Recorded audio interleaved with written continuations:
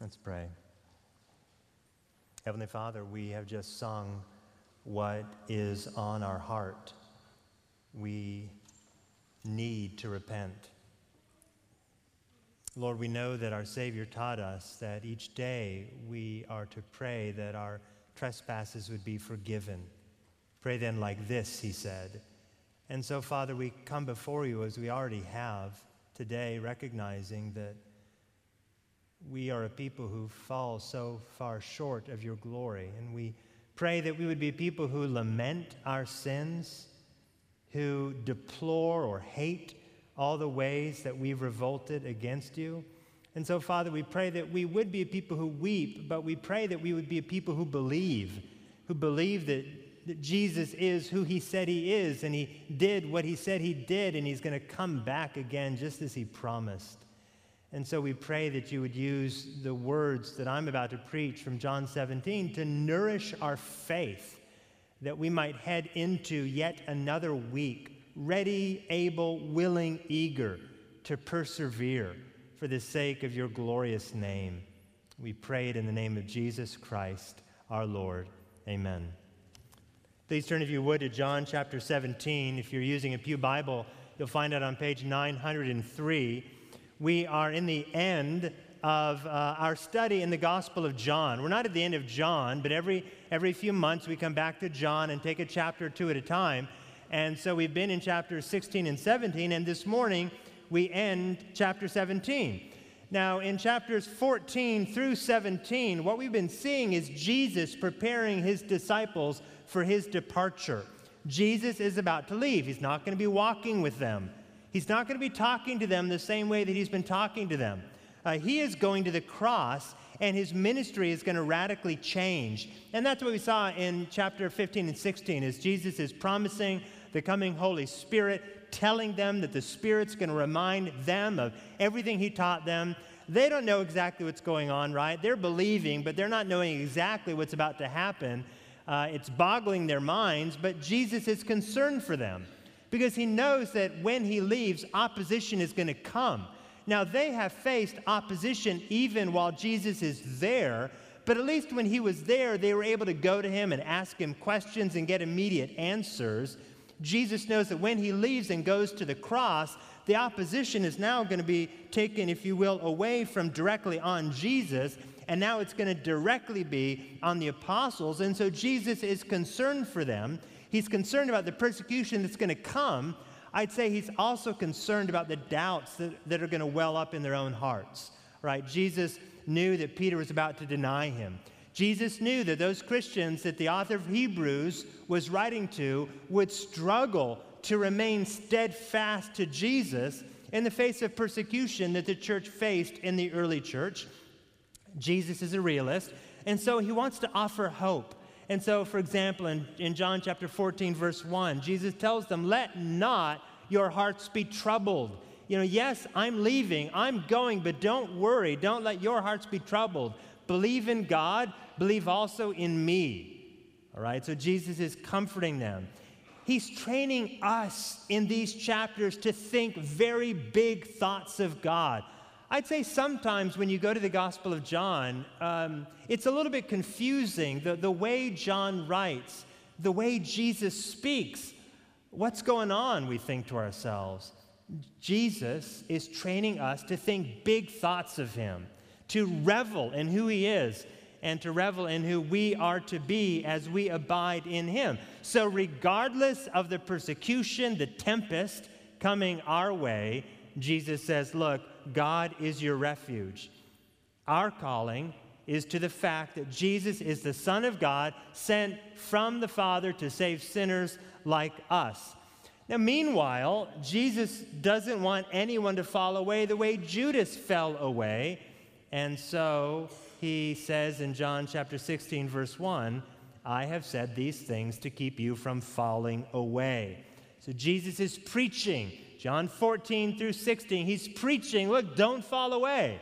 Rest in me, abide in me. Don't give up, don't throw in the towel. It's a very practical message for disciples who are about to face persecution and be discouraged. So his words According to John 16:1, his words are a lifeline held out by Jesus to keep us from apostasy. But in John chapter 17, Jesus doesn't just preach to us, he prays for us. And what a great model Jesus is here for every elder. In John chapter 17, I was thinking as I'm saying goodbye to John 17, at least from the pulpit, that I want to be a pastor like this. I don't want to be the guy who's just constantly preaching to you, but I want to be the guy who's constantly praying for you. And I do pray for you. But as I noted that Jesus ended his direct ministry with the disciples by praying for them, I couldn't help but pray, God, make me a better prayer. You should please pray for me and pray for all of our elders, that we wouldn't just preach to you, but that we would pray for you, that the Holy Spirit would grab a hold of your heart and grant you the assurance of your salvation that only the Lord can give. Our verses are John chapter 17, verses 20 through 26. Let me prepare us by beginning to read to you from John chapter 16, verse 32. All right? Behold, the hour is coming. Indeed, it has come when you will be scattered, each to his own home, and will leave me alone. Yet I am not alone, for the Father is with me. I have said these things to you, that in me you may have peace. In the world you will have tribulation, but take heart, I have overcome the world. When Jesus had spoken these words, he lifted up his eyes to heaven and said, Father, the hour has come. Glorify your Son, that the Son may glorify you, since you have given him authority over all flesh to give eternal life to all whom you have given him. And this is eternal life, that they know you, the only true God, and Jesus Christ, whom you have sent. I glorified you on earth, having accomplished the work that you gave me to do. And now, Father, glorify me in your own presence with the glory that I had with you before the world existed. I have manifested your name to the people whom you gave me out of the world. Yours they were, and you gave them to me, and they have kept your word. Now they know that everything that you have given me is from you, for I have given them the words that you gave me. And they have received them and have come to know in truth that I came from you, and they have believed that you sent me. I am praying for them. I am not praying for the world, but for those whom you have given me, for they are yours. All mine are yours, and yours are mine, and I am glorified in them. And I am no longer in the world, but they are in the world, and I am coming to you.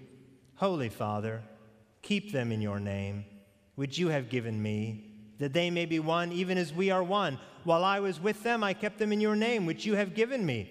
I have guarded them, and not one of them has been lost except the son of destruction, that the scripture might be fulfilled. But now I am coming to you, and these things I speak in the world, that they may have my joy fulfilled in themselves. I have given them your word, and the world has hated them, because they are not of the world, just as I am not of the world. I do not ask that you take them out of the world, but that you keep them from the evil one. They are not of the world, just as I am not of the world. Sanctify them in the truth. Your word is truth. And as you sent me into the world, so I have sent them into the world, and for their sake I consecrate myself, that they also may be sanctified in truth. And now to our passage for today. I do not ask for these only, but also for those who will believe in me through their word, that they may all be one, just as you, Father, are in me and I in you, that they also may be in us, so that the world may believe that you have sent me. The glory that you have given me, I have given to them, that they may be one, even as we are one, I in them and you in me, that they may become perfectly one, so that the world may know that you sent me and loved them, even as you loved me. Father, I desire that they also, whom you have given me, may be with me where I am, to see my glory that you have given me, because you loved me before the foundation of the world. O righteous Father, even though the world does not know you, I know you, and these know that you have sent me. I made known to them your name, and I will continue to make it known, that the love with which you have loved me may be in them and I in them. Our passage teaches us that unity is essential to the Christian mission. Unity is essential to the Christian mission. We are each called to persevere and to evangelize and to disciple, but behind all of these godly actions must be a God-given unity. And it's that unity I want us to think about today, right? 7 truths about Christian unity. I've been gone for a couple of weeks, so the sermon has expanded to 7 points. When I'm here regularly, it's 2 or 3, but when I leave, it goes to 7 or more. All right? 7 truths about Christian unity. First, unity is important. Unity is important. It's not just important that we gather as a church. It's important how we gather. Right? Jesus made this clear a few chapters back in John 13:35 when he said, "By this all people will know that you are my disciples if you have love for one another." So how we live together matters. Again, in John chapter 15, verse 17, he said, "These things I command you so that you will love one another." Right? That's how Jesus preached. But notice how he prayed in John 17, verse 21. He prays, "I do not ask for these only, but also for those who will believe in me through their word, that they may all be one." And verse 22, "The glory that you have given me, I have given to them, that they may be one, even as we are one." So Jesus preached for our unity, right, by preaching about the necessity of love, and Jesus prayed for our unity as well. One theologian described Christian unity this way: it's to be one in purpose, in love, in action undertaken with and for one another, in joint submission to the revelation received.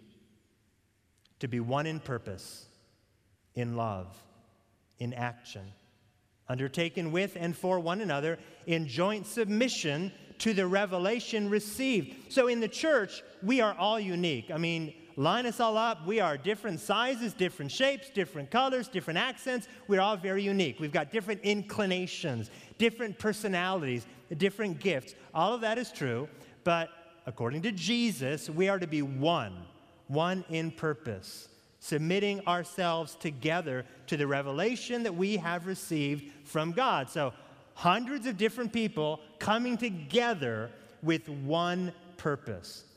Think about marriage. It consists of 2 people. Physically, they couldn't be more different, but when united, they complement the other biologically, emotionally, spiritually. And when united, a man and a woman can do together what they could never do apart. They can produce a child. And as that child grows, well, the mom and the dad model how to live. As the wife honors her husband, as the husband lays down his life for his wife, the kids come to better understand something of the character of God. The mystery of marriage is the union of 2 people, and in that union, whether they know it or not, they're putting the gospel on display in their life for the world, right? That's marriage. Now think about the church. Men and women from every tribe and tongue, from every continent and every culture, coming together, gathering together to exalt the name of their Creator, right? Millions of Christians, one Creator, one Redeemer, one Savior. So regardless of skin color or zip code or accent, We are the body of Christ, called by Jesus to be one body. So if unity matters to Jesus, if unity was so important that Jesus would basically end his final prayer with the disciples by praying for their unity, then that unity of purpose should matter to us as well. Unity is important, right? Number one. Number two, unity is divine. Unity is divine, right? Any unity in the church is a reflection of the unity that exists within the Godhead, Father, Son, and Holy Spirit. Jesus prays in verse 21 that we would be one, just as you, Father, are in me, and I in you. Lord, Jesus says, Father, I want them to be one, just as you're in me and I am in you. So one of the main themes running through the Gospel of John is the unity of the Father and the Son. And so you see it all over the place. I'm not going to go to any particular passage, but again and again, Jesus says to the disciples, the works I'm doing are the works of the Father, and the Father's works are my works. And Jesus says many times, the words I give you are the words of the Father, and the Father's words are my words. And Jesus even summarizes it really well in John chapter 10, verse 30, when he says, I and the Father are one. So one of the stunning things about Jesus that you discover if you come to the Gospel of John with fresh eyes is that he really does claim unity with God the Father, which led many of his enemies to conclude Jesus was claiming to be equal with God. Now, the kind of unity that we have with God is not one of equality, but as we come to share in God through Christ, we are gifted with the same unity that the Son has with the Father. To be a Christian is to be united to the Father and Son and to share in their unity. And as we share in the unity of the Godhead, we are united to one another. Now, I don't know exactly what unity in the Godhead looks like. I know that the Father and the Son and the Spirit have always existed. Neither were created, and they never argued, right? They never bickered. There was never any controversy. They always agreed. And no one is saying Jesus is just a yes man. The Holy Spirit just can't say no. No, they are in perfect unity, sharing a vision, sharing a purpose, desiring to create humanity. It's amazing when you go to Colossians 1, and you read in Colossians 1, and you're thinking, wow, it sure looks here like Jesus is being described as the creator. I thought the Father was the creator, but it looks like Jesus is described as the one by whom all things were created. Absolutely. Jesus is one with the Father. Everything that the Father did, Jesus did. Everything the Father does, Jesus does. They are one in unity and one in purpose. And so Jesus says, just as you, Father, are in me and I in you, I want them to be one as well. Look at verse 22. The glory, Jesus prays, the glory that you have given me, I have given to them, that they may be one, even as we are one, I in them and you in me. So when we become a Christian, Christ fills us with his presence and with his glory. And now, therefore, the most important thing about us is that we are fully identified with Christ. Right, if you have the glory of God in you, the glory that the Father shared with the Son, what else does that mean but that you are now, as a Christian, fully identified with Christ? Christ is your identity. Christ is one with the Father, and he makes us one with him. And then, being one with him, we are one with each other. Right, that's a lot of theology, and it's what Jesus is praying. He's praying theology. He's praying truth back to God the Father. And here's where the rubber meets the road. If you want to fully reflect the glory of God, you must live in community with other Christians. If you want to fully display the character of God, you must pursue unity in the body of Christ, the local church. So this is why church membership is so important. It is the hands and feet of a unity rooted in God himself. So if God is one with himself, and Jesus says we are to be one with him, and being one with him, we're to be one with one another, we are to look for very practical, tangible ways to express the unity that we share theologically. And the biblical expression of that kind of unity is membership in a local church, where we say, yes, that brother belongs to me, that sister belongs to me, and I belong to that brother, and I belong to that sister, and we are one body. Right? That's all that membership is. Right? Membership is not an idea invented by some pastors who wanted to find a way to make people feel guilty for not coming to church. Right? We didn't invent it. It's the idea of God who declared that our unity would be on display in the world as we reflect the unity that he has perfectly. So, let me illustrate. I had the great opportunity to go to the coast. So if you're from the West Coast, the beach is not the beach, right? The beach is the coast, because out there, the Pacific Ocean is really cold, at least in Oregon.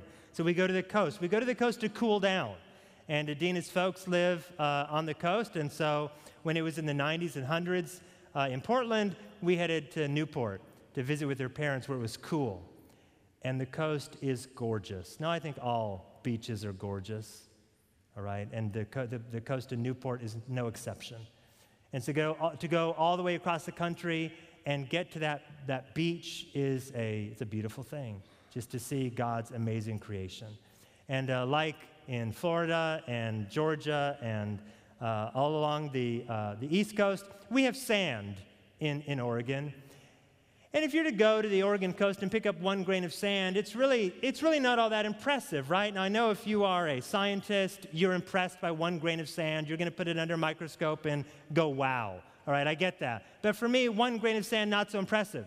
But when that grain of sand is multiplied by, I don't know, billions and billions, you've got a beautiful coastline. And you just go, wow, this is beautiful. You can walk on it, and you can enjoy it, and you can see the waves, crashing on all that sand together. It's a beautiful thing. And then if you go a few miles north of Newport to the city of Lincoln City, where every year they have a sand castle competition, you see something else remarkable. You see people taking all those little bits of sand and clustering them together and sculpting them into amazing works of art. And you realize that one grain of sand may not be anything.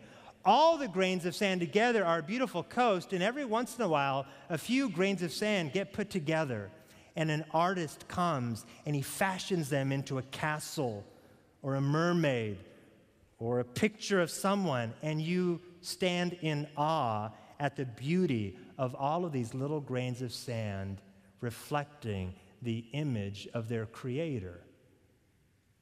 And isn't that what the local church is, right? We're not all the church. We're not the universal church. We're just a few hundred souls gathered together in Atlanta, Georgia. But we have been gathered together by God himself, who has put us together in one local church that we might be sculpted together into the beautiful image of the glory of God, that together in community we can spectacularly reflect his glory. And that's what Jesus is saying. We are to be one as he is one. And this unity is divine. So if you are not someone who has locked arms with brothers and sisters in Christ, on the basis of John 17, recognizing Jesus' prayer that we would be united as a reflection of the glory of God the Father and the unity of the Father, Son, and Holy Spirit, I implore you to join the body of Christ. Unity is divine. All right, number 3, unity is inseparable from sound doctrine. Unity is inseparable, cannot be separated, is tied to sound doctrine. Look again at verse 20. I do not ask for these only, but also for those who will believe in me through their word, that they may all be one. Now, Jesus is telling us that he's not just praying for the 11 disciples gathered around him. Jesus there in verse 20 is praying for everyone who would ever believe in him through the word of the apostles, and he's praying for their unity. But who is it that is going to be united? Only those who believe in Christ through the Word of God, through the word the apostles preached, the gospel, the Word of God. And what does it mean to believe in Christ? Well, look at verse 25. He prays, "O righteous Father, even though the world does not know you, I know you, and these know that you have sent me." So every Christian, right, every true disciple of Jesus knows that God the Father sent God the Son into the world to save sinners. Again, another theme in John. One of the chief themes of John is that the Father and the Son are one. They're united.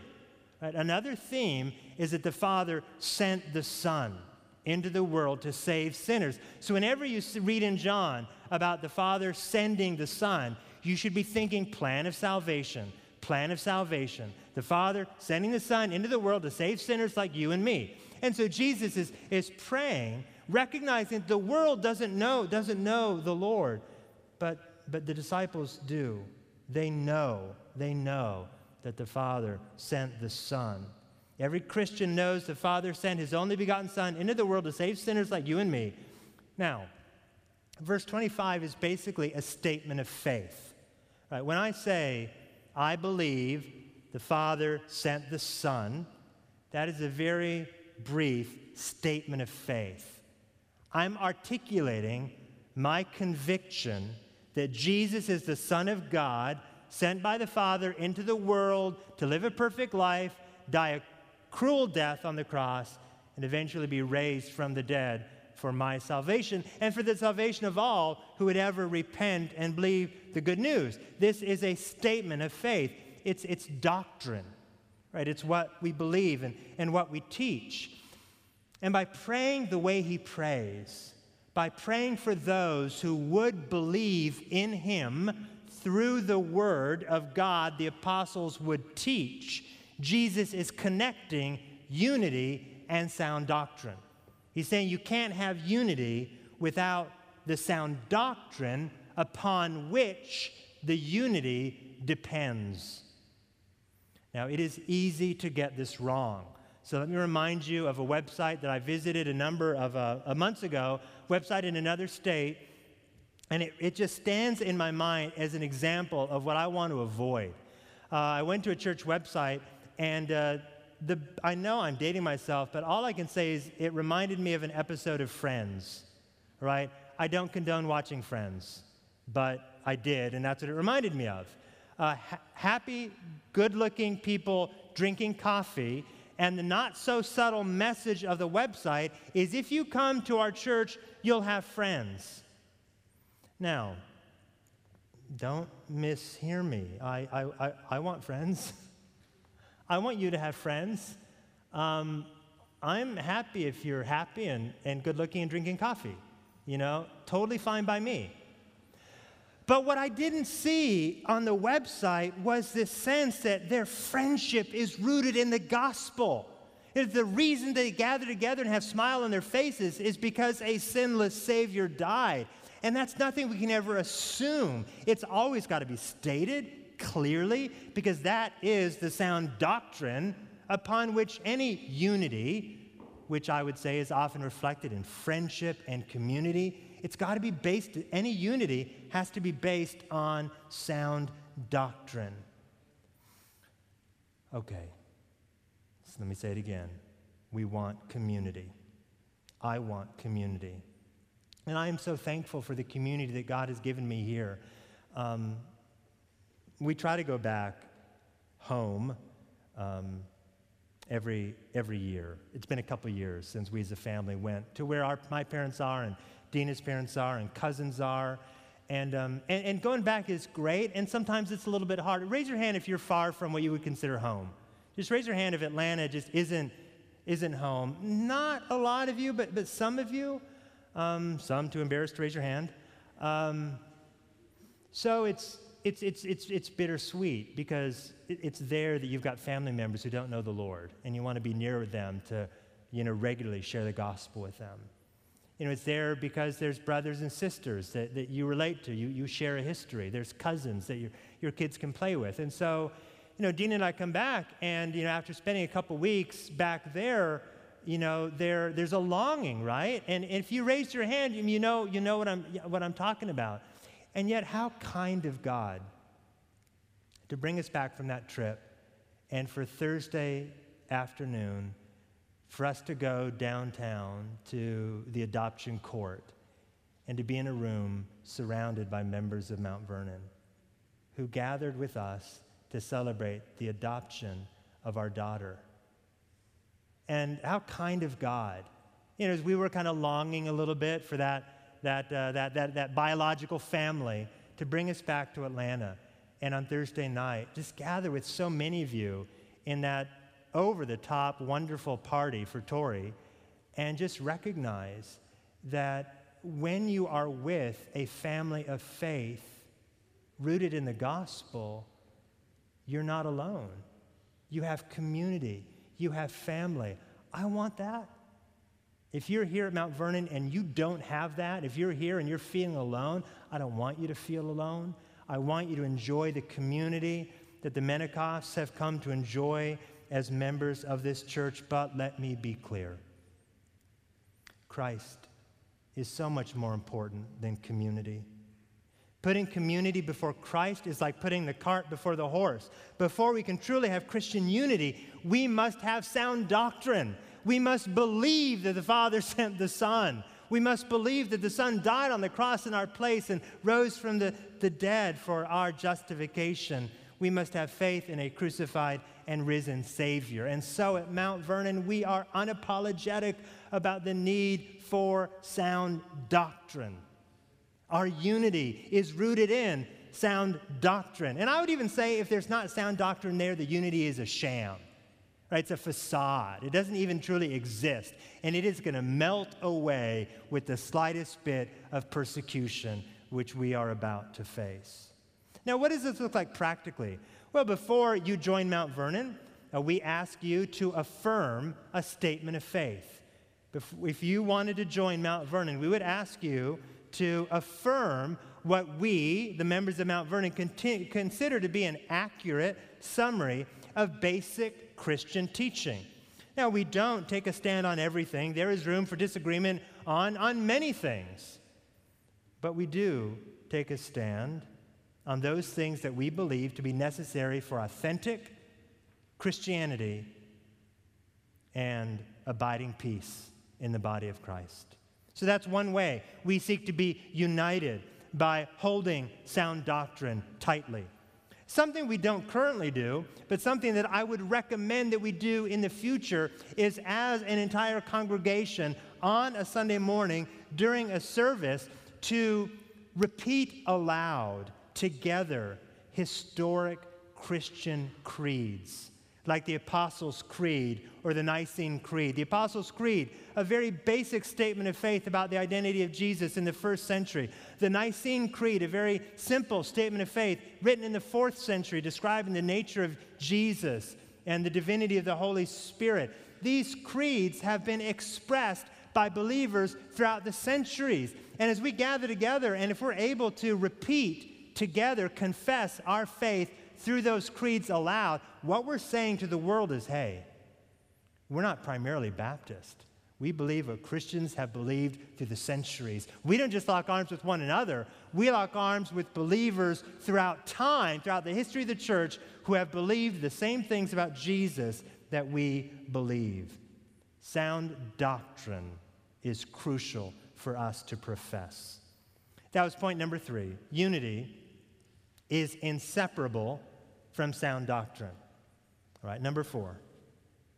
Unity is visible. Now, we saw this in John 13:35 when Jesus said that the world will know that we are Christ's disciples by the love we have for one another. He repeats the idea in John 17:21 when he says that they may all be one. But notice why he prays that they may all be one, so that the world may believe that you sent me. And in verse 22, he prays that they may be one even as we are one.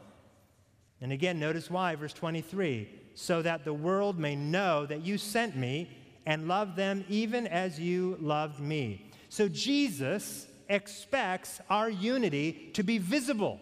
Jesus prays the world would see our unity. A world full of people who don't know Jesus should see the unity of the body of Christ. So how do we make our unity visible? Very practically, how do we do that? How do we make our unity, based on sound doctrine, how do we make that unity visible? Well, we do it in a number of ways. We do it by gathering together. Right? Our gatherings are a public testimony of the gospel. We have a brother here, I think, somewhere, we have a brother here who was born again in Riyadh, Saudi Arabia. And there where he went to church, the church had to be underground. And members of that church, if found out by the state, would be whipped and imprisoned. Right? Not so much in Atlanta. Right? Our gatherings are public. Right? We have been gifted with freedom of religion. We gather together publicly. And so our gatherings are one way that we make our unity visible.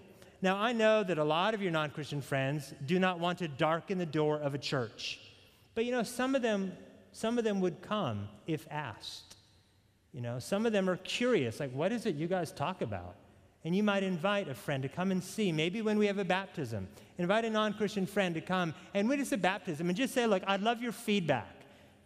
Our gatherings are one way we display the unity that Jesus prayed for. Also, by going. We display our unity by gathering. We display our unity by going. So when you go, for example, on a short-term missions trip, one of the things that you're probably doing is looking for an opportunity to share the gospel. And right, you should.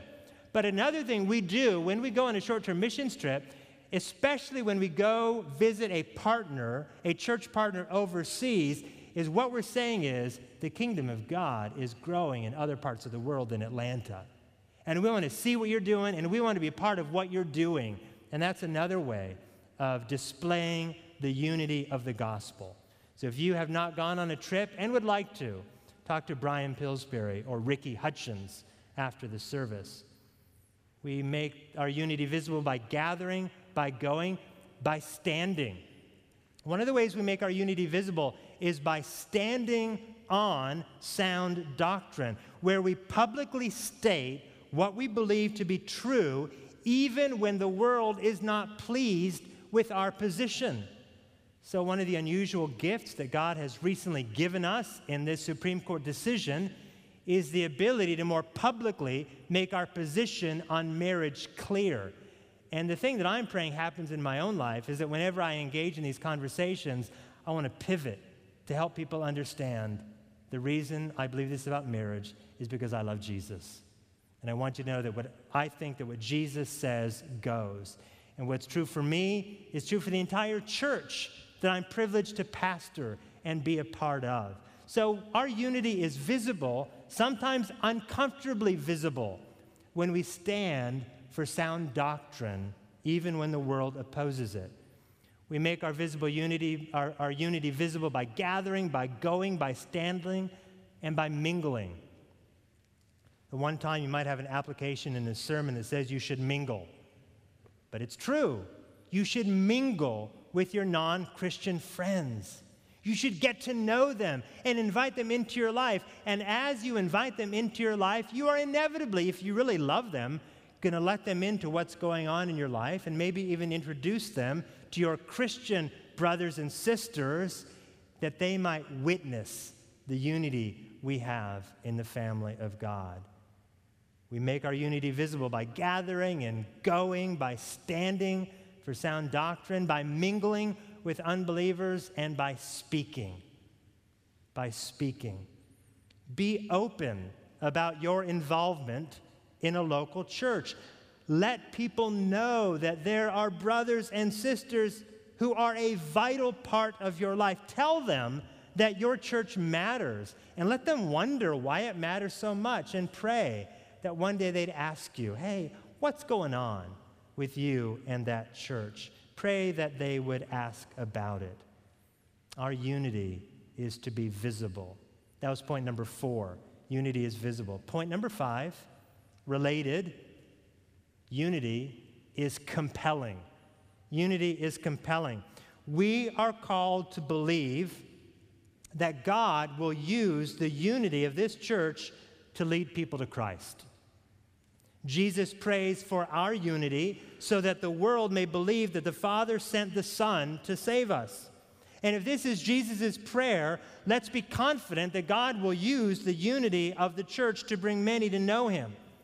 So let me ask you, is the unity of Mount Vernon a compelling witness of the gospel?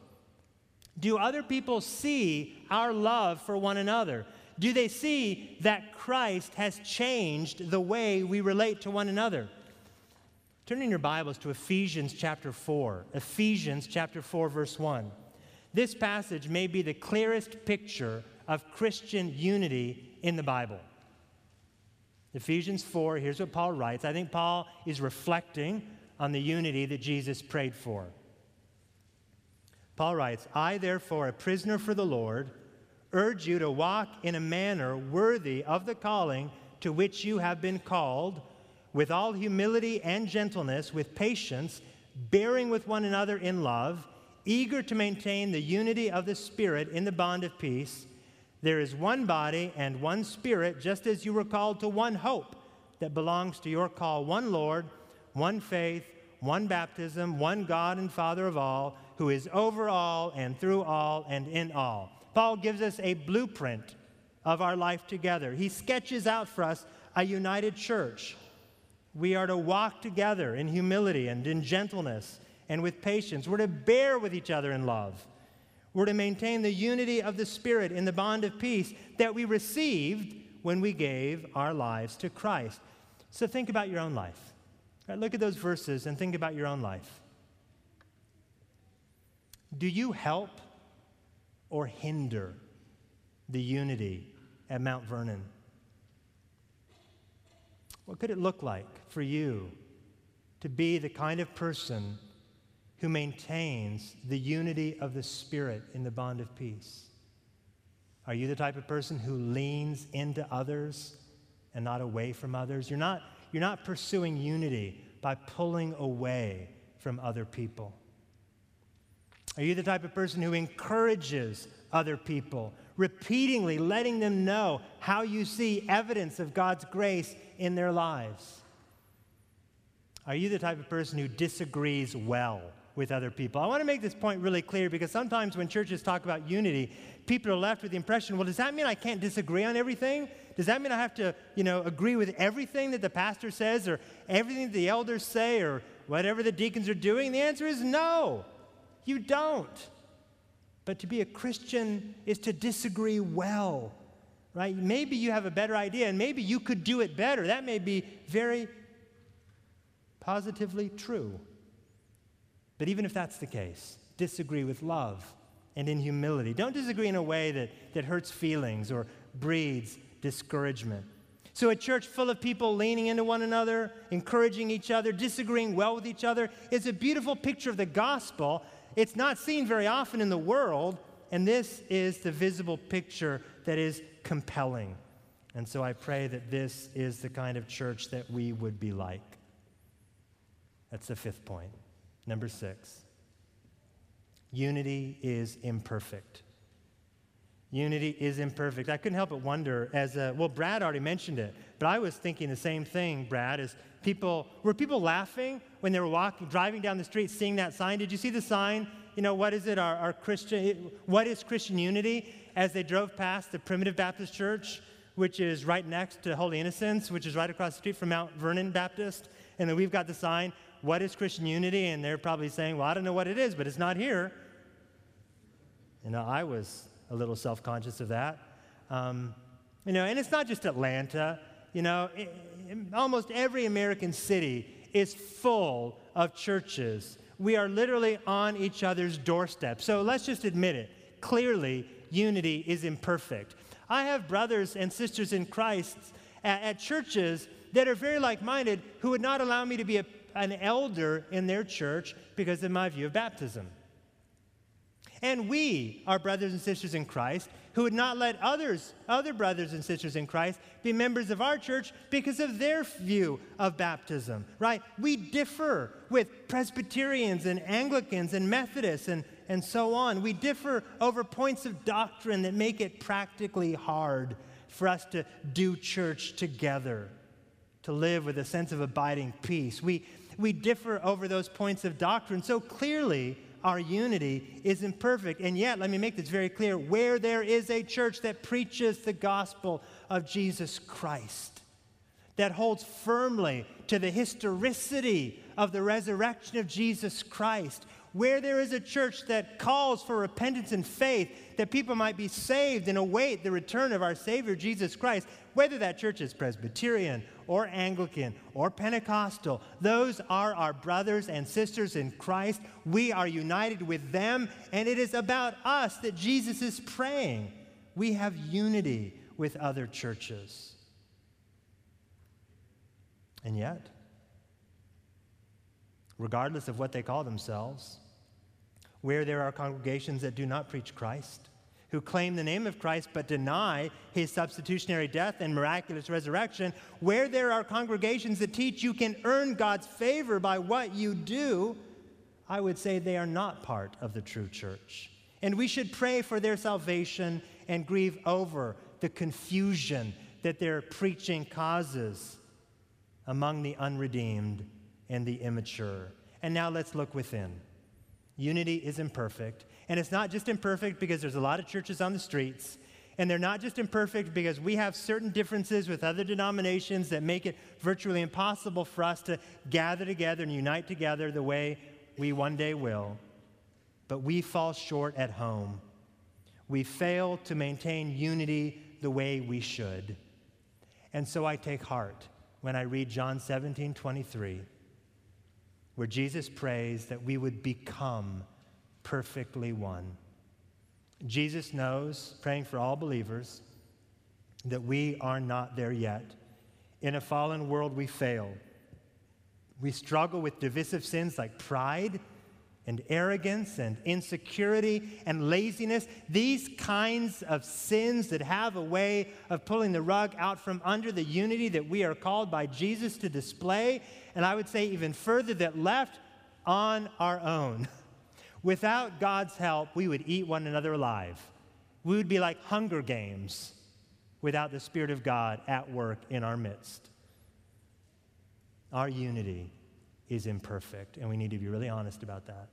I'm not taking anything away from the wonderful unity that we experience as a local church and the unity that we have with other brothers and sisters and of like-minded faith in other churches, but let's be honest, our unity is imperfect. And that leads us to our final point. Number 7, unity is a gift. Unity is a gift. Now we know this. How? We know this because Jesus asked the Father to give it, right? The kind of unity we're to have, the kind of unity that commends the gospel to the world is something that we can't produce by ourselves, which makes perfect sense to me. How is something that I produce going to be of any value to the world? No, what they need to see is something miraculous. They need to see something stupendously miraculous that only God can do. And Jesus prays for unity because the unity we need is the unity that only God can give. The unity that is visible, the unity that is compelling to the world is the unity that comes from God. And so Jesus prays, Father, make them one. It's a gift. Websites don't produce unity. Potlucks don't produce unity. They come close, but they don't do it, right? We need the Holy Spirit to knit our hearts together in such a way that our love for each other is a model of the gospel of Jesus Christ. So we know that unity is a gift because Jesus prayed for it. I prayed for unity this morning. I think every day I pray for unity in the body of Christ. And not because I don't want to get in arguments with people. You know, I'm pretty good at disagreeing. I'm sinfully good at disagreeing. all right? Pray for me. I pray for unity because I want us to be a compelling witness of the gospel in Sandy Springs and Atlanta and in the world, and I know that only God can do it. So as nice as we are to one another, it's not going to bring the unity. Unity comes from the Lord. That's why Jesus prayed for it. But I can't end there, and I am going to end soon.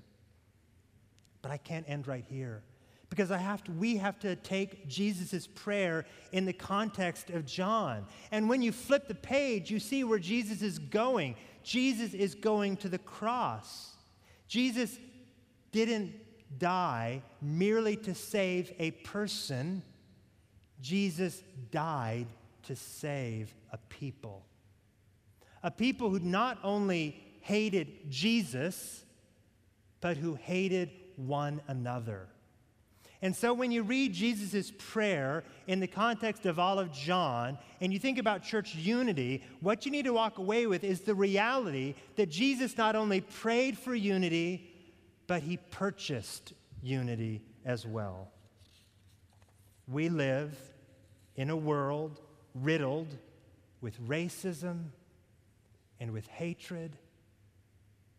If I prayed every Sunday morning for an attack, a murder that took place in our country and our world, our services would only contain prayers for redemption in a wicked world that we inhabit.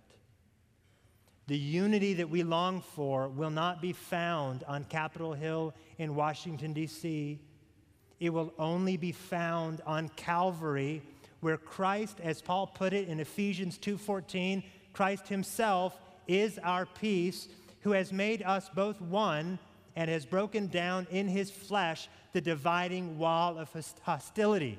Through his death, Jesus purchased everlasting life so that sinners who hated him and hated one another could have that sin taken away, that wall of division between us pushed down so that we could be brought together, living in Christ and living for and with one another. It's Jesus' sacrificial death on the cross that purchased our unity.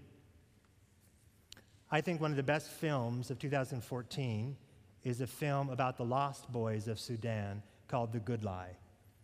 That film is largely about 3 of these refugees who grow to adulthood in a refugee camp in Kenya and then end up being able to come to America, where they live together in Kansas City, getting jobs and acclimating to their new home and their new country.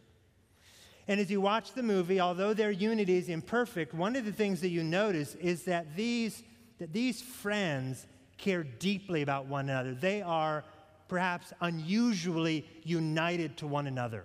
As you watch the movie, it becomes really clear. They live together, they share life together, and is part of the reason because they have a shared experience in the Sudan? It absolutely is. Is part of it because they have witnessed together horrible things? Absolutely it is. But when you watch that movie, one of the things that you walk away with is the reality that their unity was purchased for them by their older brother. When they were on the way from the camp, the village that was gunned down by enemy militia, and they're on their way to the refugee camp in Kenya, one morning, they're lying down asleep in the weeds of an African plain. And one of the younger brothers wakes up to the sound of feet walking in the distance. And he pops his head up out of the weeds, and what he sees is a soldier with a gun.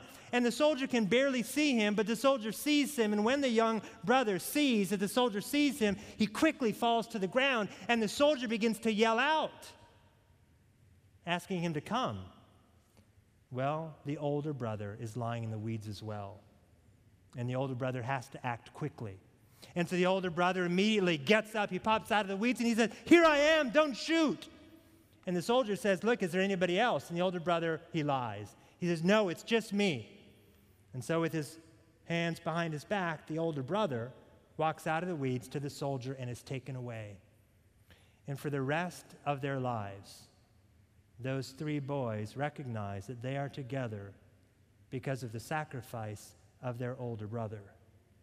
Their unity was purchased, and it changed how they lived. Is their unity perfect? No, it's not. But their unity is purchased. And what we need to leave together, the way we need to leave together today, is not by singing Kumbaya and holding one another's hands, although you can hold one another's hands and greet one another with a holy kiss. Go for it. But the way we're to leave together today is not simply with a call for greater unity, but with the reminder that our unity was purchased by an older brother who did what we couldn't do for ourselves.